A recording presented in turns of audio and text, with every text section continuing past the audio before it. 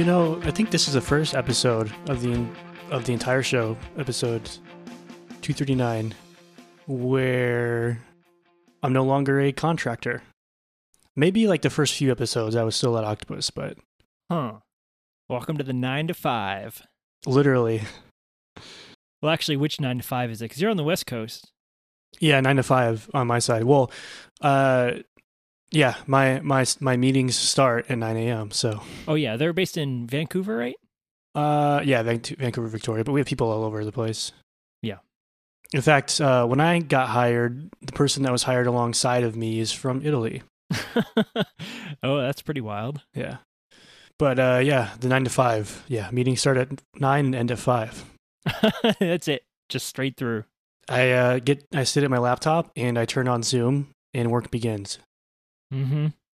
Are you like the guy who's doing his homework in the back of class, like while the class is still going on? Like you're doing your work in the middle of your Zoom meetings? No, not yet. Yeah, not yet. I mean, like taking notes maybe, but I've been pretty attentive so far. Well, I was on one call. I mean, to be fair, there's 100 people on it, but one of the people on the call I could see in the thumbnail. They like started the Zoom call and then walked across the room and then laid down on the couch. Yeah. Don't care at all. That's great. Yeah. I mean, yeah, it was fine for that call, but Bonus points if they don't have pants on. They're just in their boxer shorts. that hasn't happened yet. Yet. Thankfully, yeah. But no, it's been a week for sure. I think I probably had more calls this week than I have in the last 6 months, like besides regular stand-ups at Side Door or whatever. Yeah, what is that like? Like, is that how it's gonna be from now on, or is it just because it's your first week and you're just meeting people and getting on board and starting a new project, or like it must be totally draining to be in that many meetings. A little bit of that, a little bit of like one-on-ones, meeting the other leads, meeting, meeting, I guess, coaches. So we have like coaches. So I coach some people and I have a coach. So like talking to them a little bit, meeting the people. So I'm already on my first project. A coach, is that like being a boss without the pay? No, a coach is like career development kind of stuff. So not directly related to like projects that I'm on, just someone that cares about how I'm doing and people that I care about how they're doing in a career sense, I suppose. That sounds like a manager, Sean. Gonna be honest with you. Yeah, kind of, I guess. But I guess I haven't worked with that many. I mean, the people that we're on projects with, there's like many teams. So, there's people in that area that I don't necessarily work with every single day, but that I would want to keep up. Mentor, yeah, that's a better way to put it. So you're on this new project. Is this a brand new project that's just kicking off right now? No. Oh, okay. You're just being thrown in the middle of it. Yeah. Yeah. So, I mean, which is fine. So it was either that or I come in my first project is a really, really big one. And that would have been a little bit less ideal than me coming and taking this one over. And this one's in a good position already. So yeah, shadowing. I thought I was going to be like shadowing for 2 weeks, but I'm taking over control on Tuesday. Oh my God. So yeah, which I mean, like, the current lead on it is they'll be available if I need help, for questions and stuff, but they're going to the big one. So I'm taking this one over and this one's already like ahead of schedule. Things are going well. The team that we're working with is technical already. So that I think makes things a little bit easier. And we have just, I don't know, a few sprints left on it. So it's, it's getting closer. It's closer to wrapping up than it is from starting. This is cool. So I know you can't probably talk about the project itself, but you can tell us a little bit about the tech. And you mentioned sprints. Now, I'm going to be fully honest here. I'm going to turn my geek cred card or my nerd, whatever. I've never done like a real agile, quote unquote, businessy, agile, whatever nonsense thing you want to call it. So like, is that kind of what you're doing? Is that what you mean by sprints? And can you explain that for me? Like, I'm going to be the dumb guy in the movie that asks questions just so the audience gets exposition. Like, I don't know what that even means. Like, I have a concept of it, but what the heck is a sprint, really? A sprint is essentially agreed upon unit of work within like a time frame. So a sprint could be 2 weeks, could be 3 weeks, could be 6 weeks. Doesn't matter what it is. So yeah, it's part of the Agile or Scrum or whatever. They're kind of, if you read, if you go to Jira's like documentation, they have, they have help and stuff like that talking about it. So they're very quick to point out that like, hey, Agile is a set of principles and Scrum is a framework or something like that. Got it. Okay. In reality, so in reality, a sprint is just a group of work that you think you can get done within, you can call it a cycle too, but it's a group of work that you think you can get done within 2 weeks or whatever. We do 2 weeks right now. And is it sort of an internal process, or is it something that's visible to the client as well? Like they expect something every 2 weeks? It's visible. Well, I guess it depends on the project. So on this project, it is visible to clients because we have a morning stand up. And so it's kind of, there's two kind of goals with that. Number one, obviously, so that they can kind of know what we're doing. We want them to feel, or we don't want that. We don't want us to feel like a black box to them. We want them to have a lot of visibility into what's going on. And luckily, these clients are good with that. They're not controlling or anything like that, dictating the pace. So yeah, we have these morning stand-ups, but more so it's us asking them questions and asking them for things that if we asked them for Slack the previous day and they didn't give us something, then that the next morning we put them on the spot and say, hey, I need this or something like that. So in that way, it's visible to clients. So every morning we kind of like say, here's what we're working on, here's what we got done, and then at the end of the week, we can look at the backlog. So that's partly my job, but we'll look at the backlog and see what has to be done. And then we'll organize that into what we think we can get done in 2 weeks. And that'll be the next sprint. So then we talk to the client and be like, all right, here's what our goal is for the next 2 weeks. Here's what we're hoping to deliver. At the end of the 2 weeks, we'll do a presentation. Say, here's what we actually got done. Here's what we delivered, yada, yada, stuff like that. And what's the failure mode there? What happens when it all inevitably falls down? Like we don't deliver or don't finish on time, or? Yeah. I mean, those tasks get pushed back to the next sprint and deadline gets pushed out if it has to be. So everything just gets pushed back, really. That's really the only thing that would happen, I suppose. I mean, you could also just look at how much work was pitched, and try to cut some of it out. I guess that depends on budgeting. That depends on the contracts that were signed. That depends on what the client was sold on. And I suppose that, that would be reported to the people that are working on the pitching so that we can take that into account. Like, okay, maybe next time if this specific thing needs to happen, then we should actually allot more time for it. Have you done this before with Octopus, or is this the first time you've done it sort of at this level? First time. So, at this level. So with Sidedoor, Jackie and I we were having sort of sprints like that. They weren't necessarily 2 weeks, but I would get with Lindsay and figure out what she wanted done or needed done. And then I would get with Jaggy and then we would outline, okay, here's what we think we can do in the next 2 weeks. And then, we would try to do that. So it wasn't like, but that's one meeting as opposed to 5, right?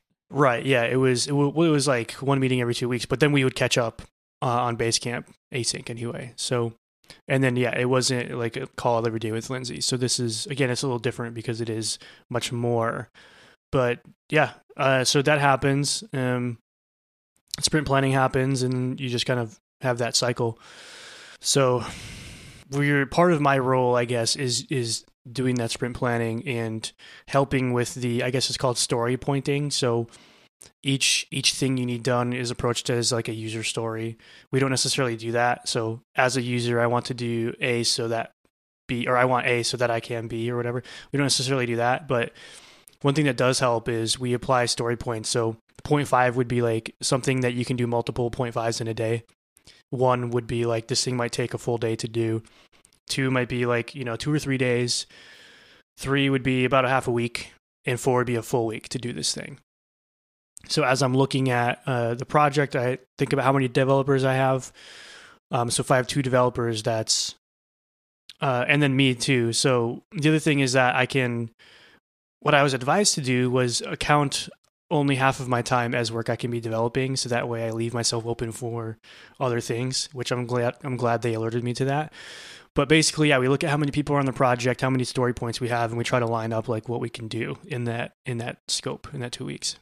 Gotcha. Okay, so it's really what it boils down to is giving yourself sort of this artificial deadline to sort of push you to get units of work done so they don't drag on forever, plus sort of budgeting the time that you do have available to tasks that are, I don't know, prioritized at any given moment. Is that kind of the idea? And I guess on a 2-week cycle, like that gives you the ability to sort of change the focus if requirements change or if you learn something new. Right. Yeah, you can complete what you need to do, but then all of a sudden you can decide to reprioritize or shift things around at that point. Yeah, and like, yeah, basically, yeah. And like Green Jenny is saying, like these points, they're not concrete. It's not a science. So like they're saying in the chat, 2 points for one person could be 6 points for somebody else. So that's always fun to try to account for as well, because we do have a junior dev working on this and a senior dev working on this with me as well. So trying to figure out, what is more realistic. But I guess what's helpful is that we kind of do that together. So it's not just me handing out the points. It's we sit down together and we kind of estimate things, and then people kind of pick. They get to pick more or less. Like, I think I can do this, or I think I can do that, or if they have questions, maybe we'll let someone else do it. But that was another thing that was kind of reiterated to me, was like, this is definitely not a science, and it's going to take a level of just getting to know the people you're working with, getting to know the technologies you're working with, and getting to know how well.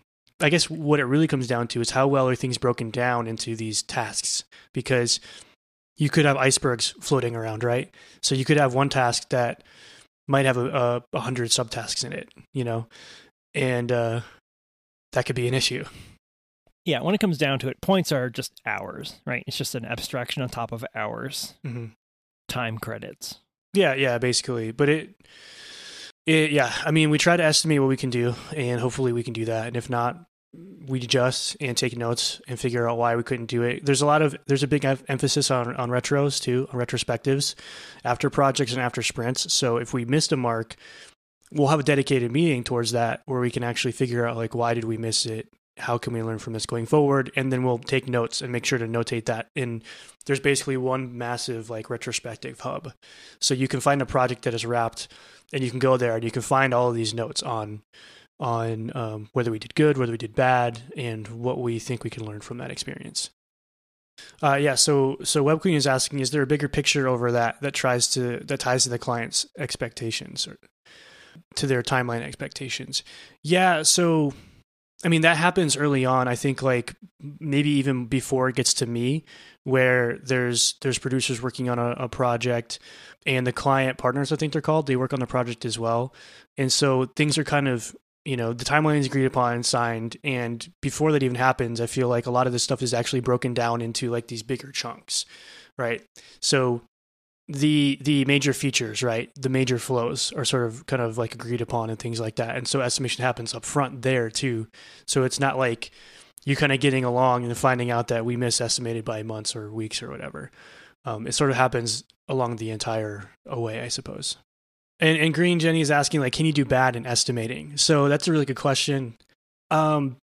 Everybody I've talked to, including my managers, have been very quick to say, like, yes, this is not a science. It's not exact. We try to be as best we can. And if we get it wrong, we try to, again, make notes of that and figure out how we got it wrong and how we can work on it next, or like how we can do it better next time. So I think I have the benefit of working with a lot of people that have been doing this for a while.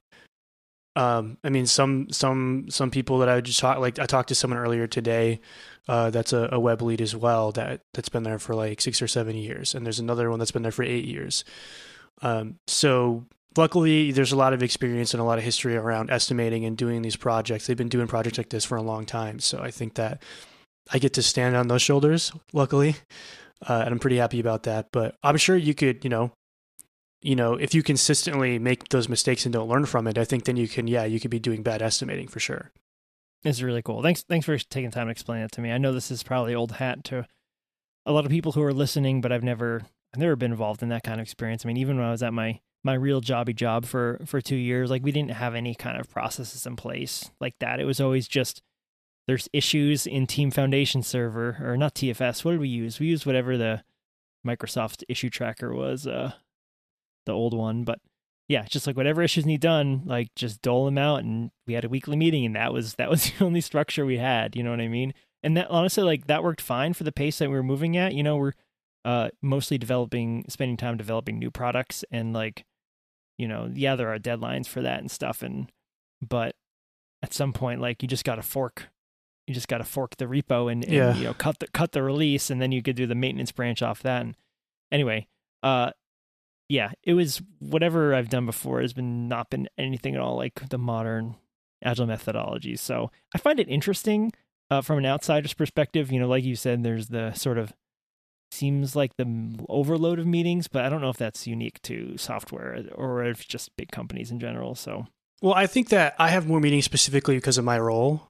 And so I get more of those meetings so that the devs I'm working with don't get those meetings. And I turn around and sort of document that for them, or I do some more of the busy work. So that was what it was described to me in the interviewing process. Anyway, it's about 50-50, 50% project management, doing the sprint planning, doing the documentation, making sure that we think we're on timeline, and then also following up with our devs, like, hey, how are we feeling? You know, so today it's Thursday, we're getting towards the end of the week. And Wes, the current lead that I'll be taking over for, you know, I saw him a couple of times during the day in Slack, just like, hey, how everyone's feeling? Does anyone need help? Do we need to push anything back? Like, how's everyone doing? And there's a fair bit of not micromanagement, because it does not feel like micromanagement at all, but more so like making sure that everyone's doing okay with what they're doing. So we do have a junior dev, and I have noticed for sure that there's a little bit more handholding there, but the senior dev has been able to do, like, just be productive and not have the handholding done. So I guess I don't really have much experience in other companies doing this stuff, but so far it seems like everyone has a really good view of this, and there's not been anybody come in and say, you know, crunching numbers and trying to make it exact and not allowing any room for wiggle room. So in fact, like, because we're a little bit of a ahead schedule, you know, we're pulling stuff up for the next sprints, and we're like reorganizing that stuff to make sure that when we get to the end of this project that we're in a good spot. So we're kind of like already working ahead to make sure that the handoff and things go well, and not kind of like pushing that off. that's really cool. I know a lot of developers sort of loathe the fact that Agile became this, you know, manifesto that turned itself into like this rigid business practice. And it sounds like what you have at MetaLab is actually somewhere in between, where it's like you're using the processes, these sort of made up tool set to sort of that meets the, you know, follows those Agile guidelines, but at the same time, like you said, is flexible enough to, you know, people understand the process, but they know enough to know when it's not working, and like how to work within the bounds of it, as opposed to just like, you know, it just being this hard and fast rule. Yeah, and exactly, like you just said, it's not this hard and fast rule, and that's how they don't seem to treat it that way, because there could be many more things that we would throw into the process that are sort of described as Scrum or Agile, but we sort of use it how it works for us. And so, like, we use Jira. We don't use all of Jira's tools, but we use it as more of a, you know, backlog and Kanban organization setup. So Jira, it works that way because you put tickets in and you put them in sprints. They're literally called sprints in Jira. And then at each sprint you're working on, your devs just go to the Kanban view and they move stuff over. Feels just like how I did it in Notion, to be honest. Although, you know, I have thoughts on Jira already after using it for 4 days. I think everyone does, though. Yeah, it's all right. It's all right. I'm trying to hit it on. If you have to use Jira, I would say use the web version and not the Mac app. I feel like the Mac app needs some work. But the web app has really good keyboard shortcuts. So I'll say that. I'll try to keep it positive. But like Green Jenny says in the chat, the heart of Agile is like the heart of the Toyota production system, not a set of tools, but a learning process. Tools can be thrown away, but you can't afford to stop thinking about continuous improvement. And that's kind of what it feels like to me. Exactly. So, you know, I don't feel super productive yet. And things are moving a little faster than, you know, I thought they would. So I've already started leading stand-ups. I've already like written, feature, design pitches and presented them to clients, and all that stuff. So it's been easy enough for me to kind of get in and like observe that process. And because it is sort of a pre-established process, I can go elsewhere and find, it's like using Tailwind kind of, right?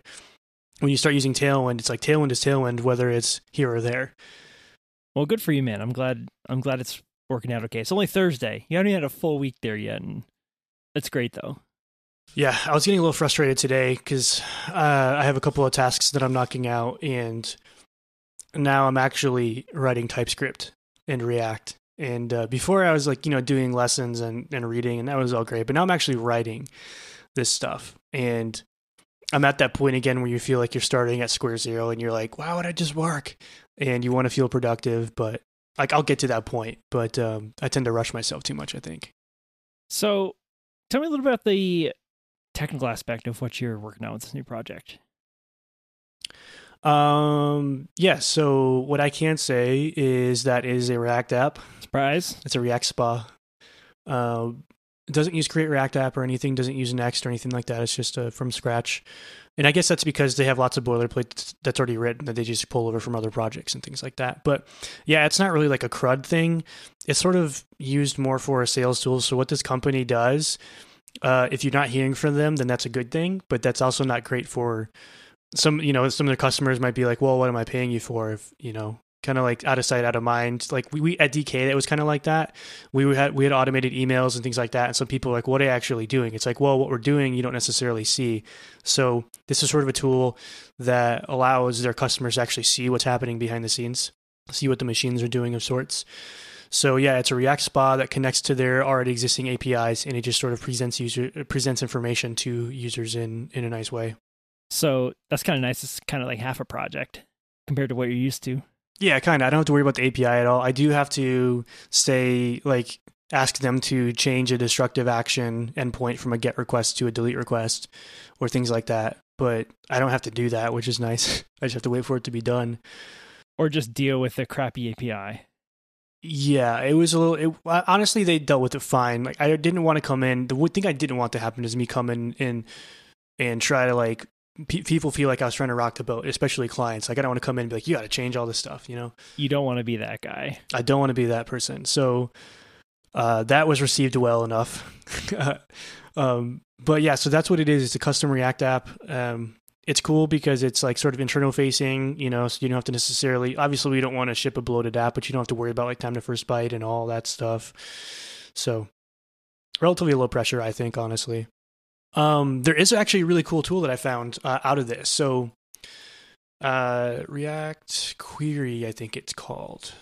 Because they have an already existing API and in this a REST API, I mean, no hate to REST APIs, but there's a lot of different like metrics and graphs and data being tossed around on the UI, and that means that there has to be a lot of various like API requests. Maybe some might be doubled up and things like that. So we're using a tool called React Query, which is sort of like I think what Apollo does for GraphQL requests. So Apollo sort of manages its own cache, right? It sort of manages invalidating responses based on configs and things like that. So React Query is sort of like this for React hooks, but it also manages cache. So you can have it cache API endpoint responses, and you can have it sort of make sure that you're not blowing the API up and keep things nice and snappy if the data doesn't need to be refetched. And the interface for working with it is actually like pretty nice.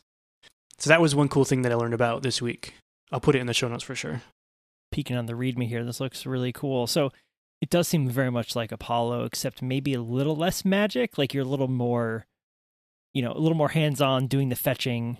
Yeah. Maybe than having sort of Apollo has its own sort of guidelines for how API should look, where this is just agnostic to just fetching any kind of data.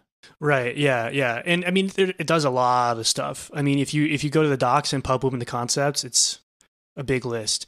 But it has interfaces already built out for like say infinite scroll, cursor based pagination, regular based pagination. It has basically a hook for anything you would need to do interfacing with any type of API or endpoint that you would need to get. And again, you don't have to write any of that stuff. You can just use it. And because it's part of the library, you can automatically get the benefits of, the caching. And there's also other things that it can do, like, query retrying, prefetching. There's so much stuff. I'm trying to look. Like query canceling, so that way if like two components are trying to run the same query at the same time, you can cancel one of them and give it the other one its data and stuff like that. So it's pretty nice. Cool. So Thomas in the chat asked me what the Fast API stuff was about. So Thomas is my resident Pythonista.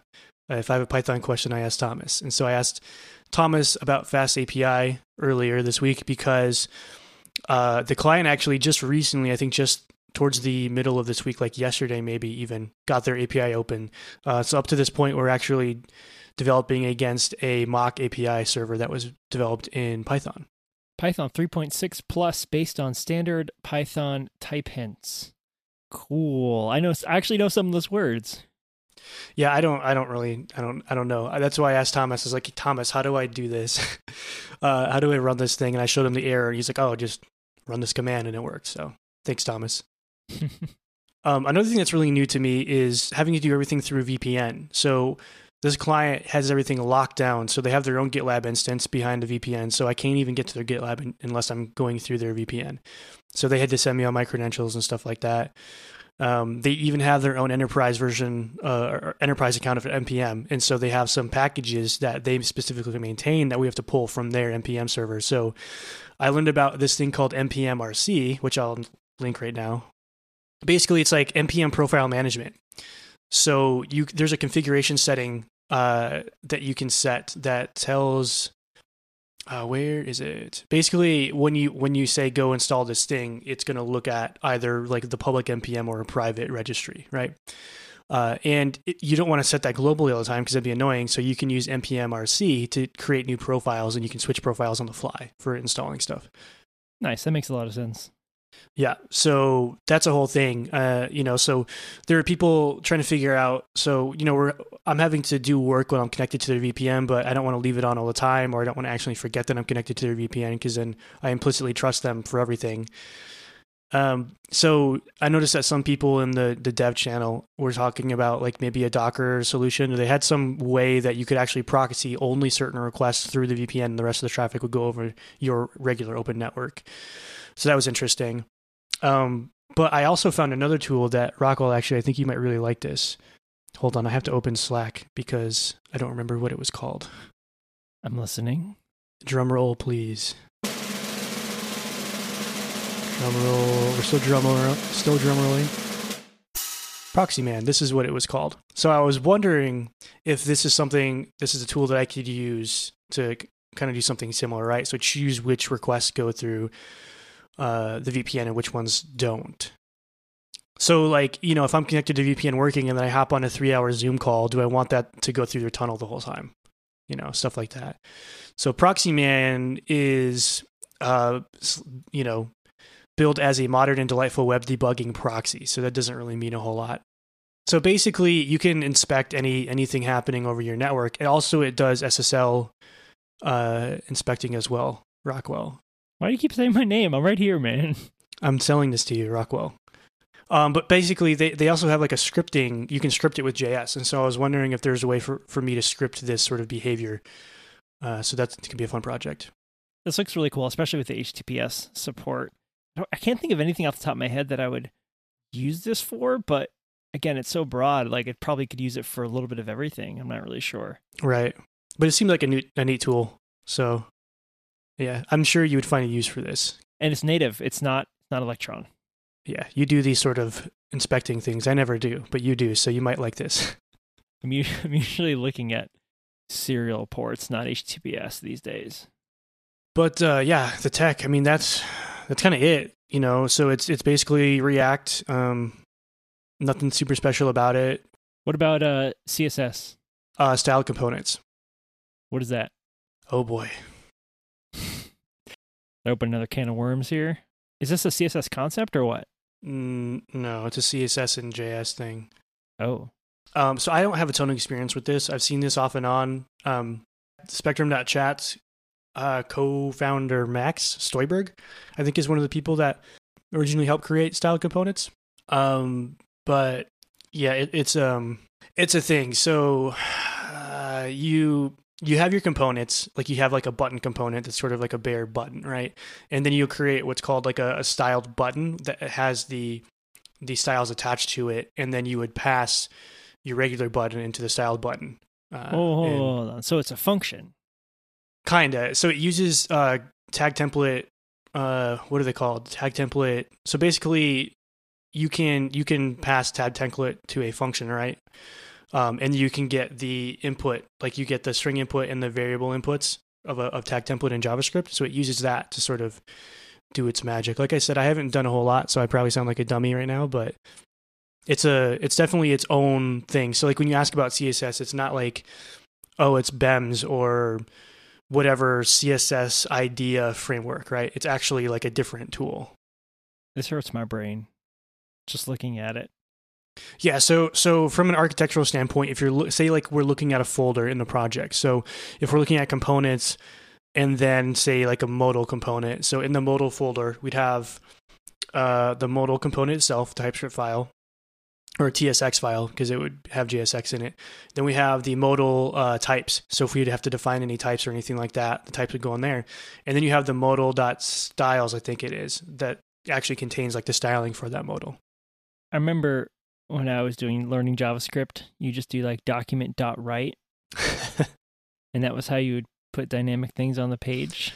Yeah, it's honestly, it's a lot to come in. Like even like for me, it's even a lot to like come into this and sort of feel like I actually really understand what's going on. To be honest, so there's definitely some I wouldn't say anxiety, but yeah, I'm definitely gonna have to level up or like learn about these tools before I can actually be productive. And I'm taking this thing over next week, so well, we'll see how that goes. I have faith in you. Come on, you'll be fine. I mean, honestly, the stuff that I'm doing is probably the stuff that nobody else wants to do. So we have to do some email templates for this client as well. So Wes, the lead, is taking that because Niku wants to do the email templates, so he's knocking it out. So he's letting the other developers just continue on with the app. So I'm banking on that. I'm banking on just picking up the garbage work that no one wants so they can continue on doing the work they're doing. But we'll see.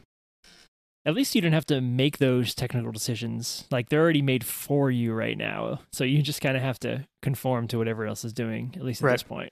Well, I'm weaving my fingers in there. I have 2 crusades that are ongoing currently. Crusade number 1 is Tailwind. Crusade number 2 is WebStorm. You know what? That's a good 2-pronged approach. I like it. It's kind of tangential. It's kind of perpendicular to what you're working on right now, it sounds like. I feel like you could start worming those things in there. I'm dropping tidbits here and there as I go. So like I'll be on a call with Wes and I'll be like, oh hey, I used to do this thing this way, and oh here's Tailwind. Have you ever heard Tailwind? No, what's Tailwind? Well, let me send you the website, my friend. So yeah, I'm dropping little tidbits, and he was like, oh, this looks awesome. So positive reception up front. That's good news. It's good news. I'm surprised Tailwind is not. Maybe we're just in a big echo sphere right now, but it seems like more people would know about Tailwind. Yeah, so from what I've observed so far, I don't know if they have better work-life balance than I do, honestly.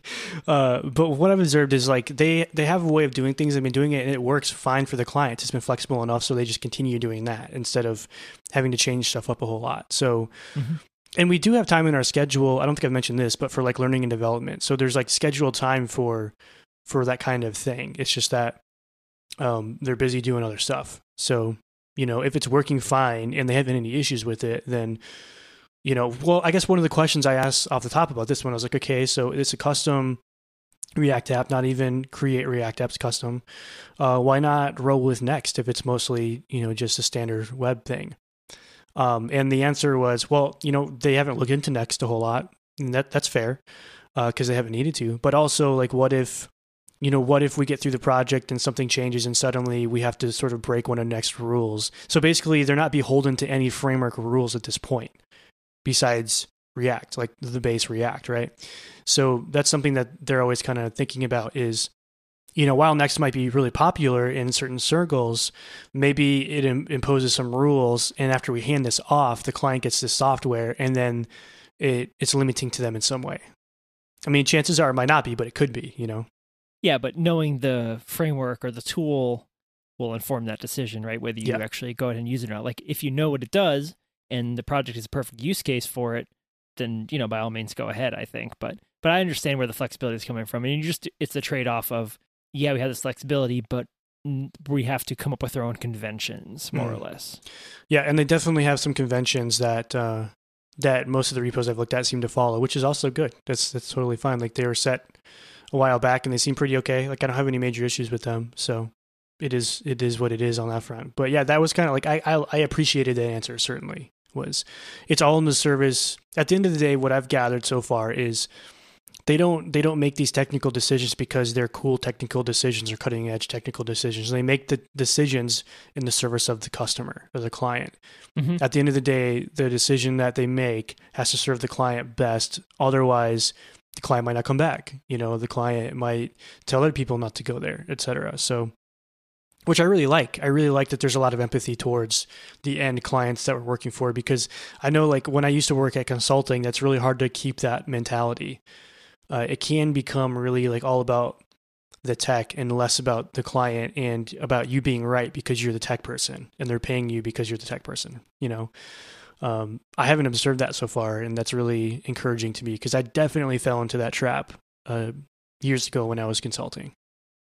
Yeah, when you're in control and designing the product, it's a really alluring, sort of powerful place to be where, you, like you said, you think you're right, but you might be so stuck in what you think is right that it might not be actually the right solution, maybe for you, for a project that you want to do, but maybe for the actual project that someone's paying you for, might not be. Right. Yeah. So that's what I've learned after 4 days.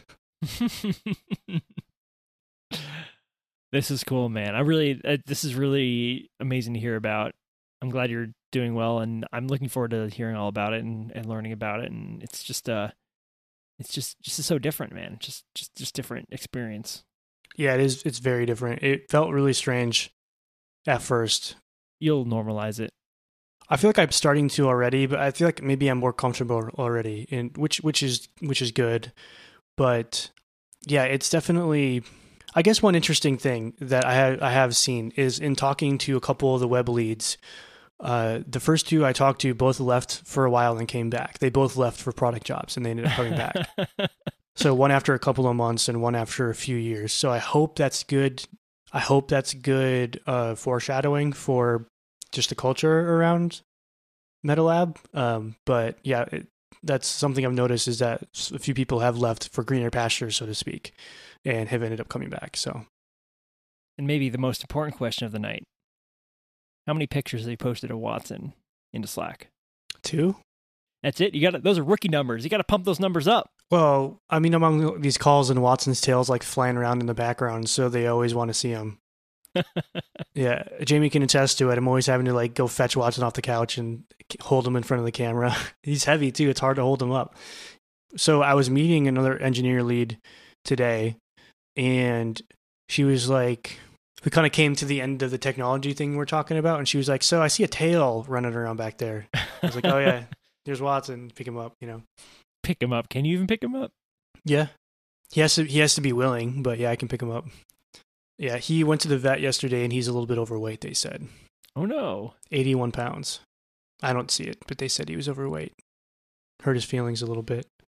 No, he's doing good, yeah. But a good week, I think. Like, it feels like it's been longer than 4 days, honestly. Feels kind of a weird, like I'm in some sort of, like, time warp. Yeah, I feel that.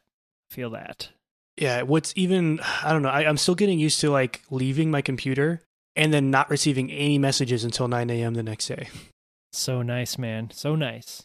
You don't even have to worry about forcefully shutting it down. You just stops, right? Yeah, I just set myself to away and it's done. The only thing you're missing is like a commute to sort of have that transition from work to home. Yeah. Normally I take Watson on a walk right after I'm done working. There you go. That's a good plan. Yeah, so I get done with work, I take Watson out, and then I come back and I cook, and then I take him to the dog park. So it's like a quick walk, but it's something at least. Maybe you should take a longer walk, according to the vet. He just gets too many treats during the day. That's really what it comes down to, I think. Hey, I got a little bit of JavaScript follow-up from last week. Hit me with it. So I think you mentioned this on the show last week. Nuxt content. Mm-hmm. I was working on my personal website, rockwellschrock.com. Go check it out. Yeah, there was just a lot of content on there that I really wanted it to be easier to edit. Threw Nuxt content in there, took all my markup in line with all my content, threw it into a bunch of markdown files. I even actually used just plain old YAML files. For example, like on my main page, just like lists of links without tons of, like I don't need to write prose, right? It's just a couple lists of links to, other projects and social media profiles and stuff.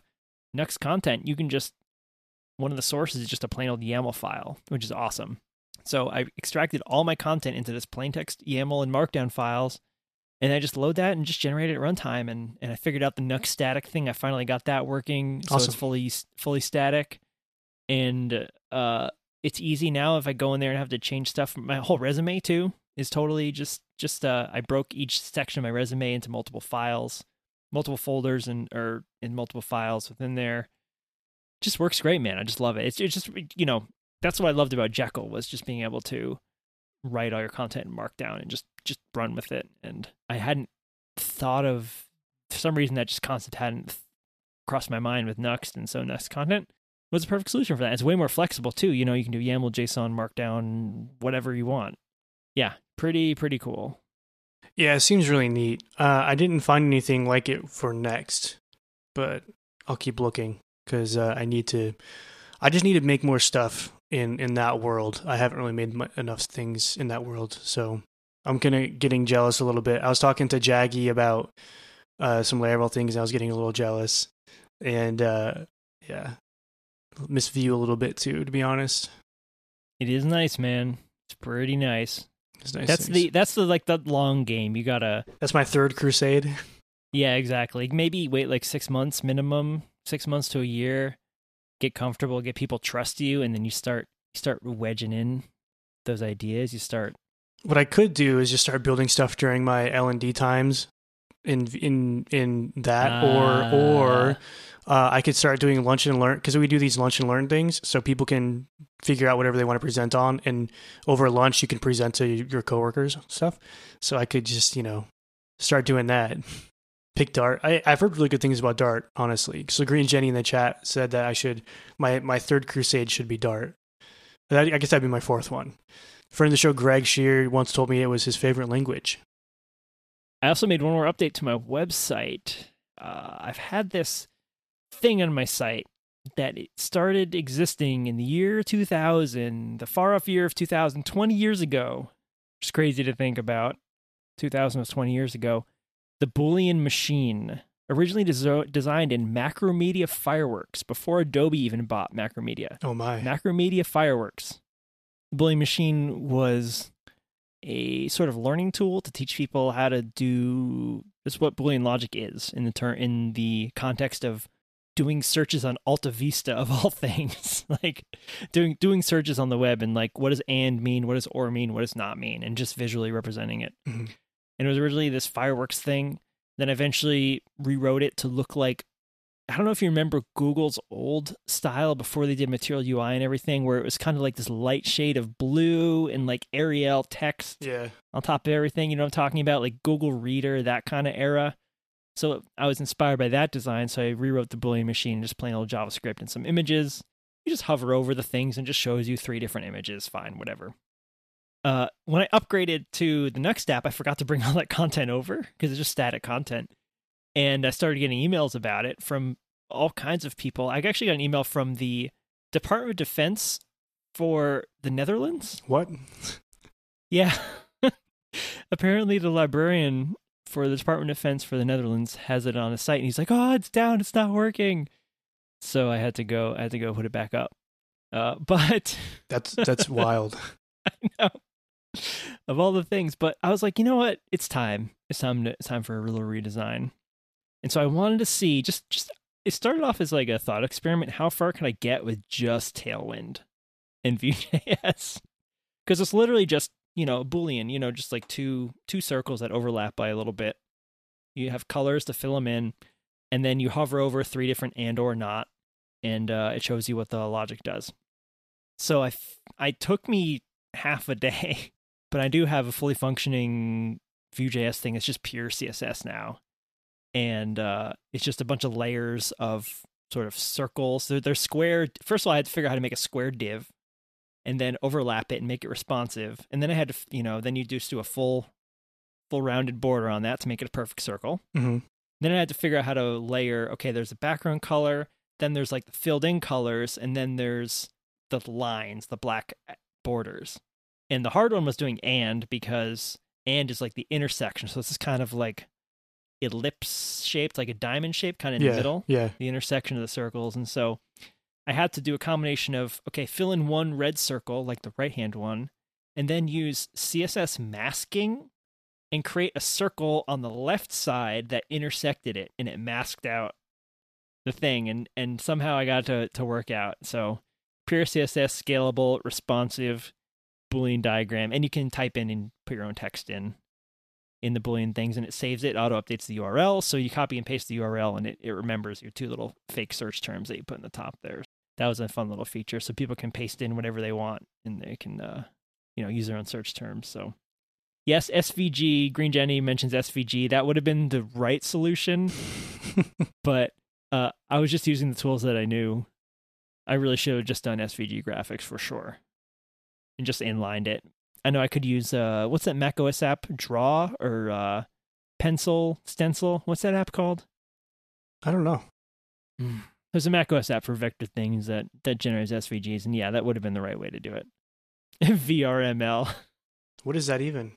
VRML, oh my god. The first time I saw VRML was the first Mars rover, Pathfinder. Oh my god, NASA had this whole VRML thing that you could explore the Mars Pathfinder dropship and the little rover in VR. Oh my god, it was so cool. It was so cool, Sean. It was so bad. It took forever to download. It was crappy. It was slow. Very low FPS. Was it any better than that virtual reality tour of GopherNet or whatever it was that we took? At least people still use Gopher. I don't think anyone uses VRML anymore. I'm sure people do. I'm sure they're out there. Well, Stripe is over there doing, what are they using, that Facebook's 3D or whatever they call it, 3JS, for doing the crazy graphics. Did you see that article? I haven't seen that, no. It's awesome. It's awesome. I'll put a link in the show notes to that. It's they did a whole engineering blog and breakdown of how they decided how to represent the globe and how to render it in 3D, and it's a really, really cool effect. That is pretty cool. Stripe on top of their game again, and then also just going out of their way to explain how it all works. It's very cool. I've done some simple 3JS stuff for clients, but nothing like that. Some data viz things. We got really off the rails here. Anyway, but I've had a lot of fun with Nuxt. Got the Boolean machine rewritten, rockostrok.com/Boolean. Put a link in the show notes to that. Pretty happy with how it came out. Of course, it's all Tailwind, so it looks just like you would expect a Tailwind thing to look. Those cool blue grays, man, they're everywhere. Clean and tidy? Yep. Well, cool. If anyone has any feedback on Rockwell's Boolean machine, let us know. Version 3.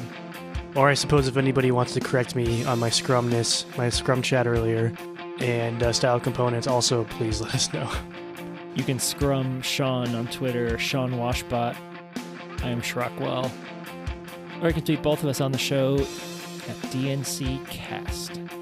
Everything we talked about today will be linked in the show notes, so if you're looking for something specific that we mentioned, head on over to dnc.show to check it out. You heard us mention some unheard, unseen members on the show this week. They're over in our Twitch chat, because we're streaming live on Twitch every week, Thursday night, 6 Pacific, 9 p.m. Eastern, twitch.tv/DNCcast. Come join us, say hi, ask questions, comments, feedback, be part of the show. And as always, thanks to Spec for having us and putting us out in the world. If you're into design and development related podcasts, you should head over to spec.fm and check them out. All right, we'll see you later. All right, have a good night.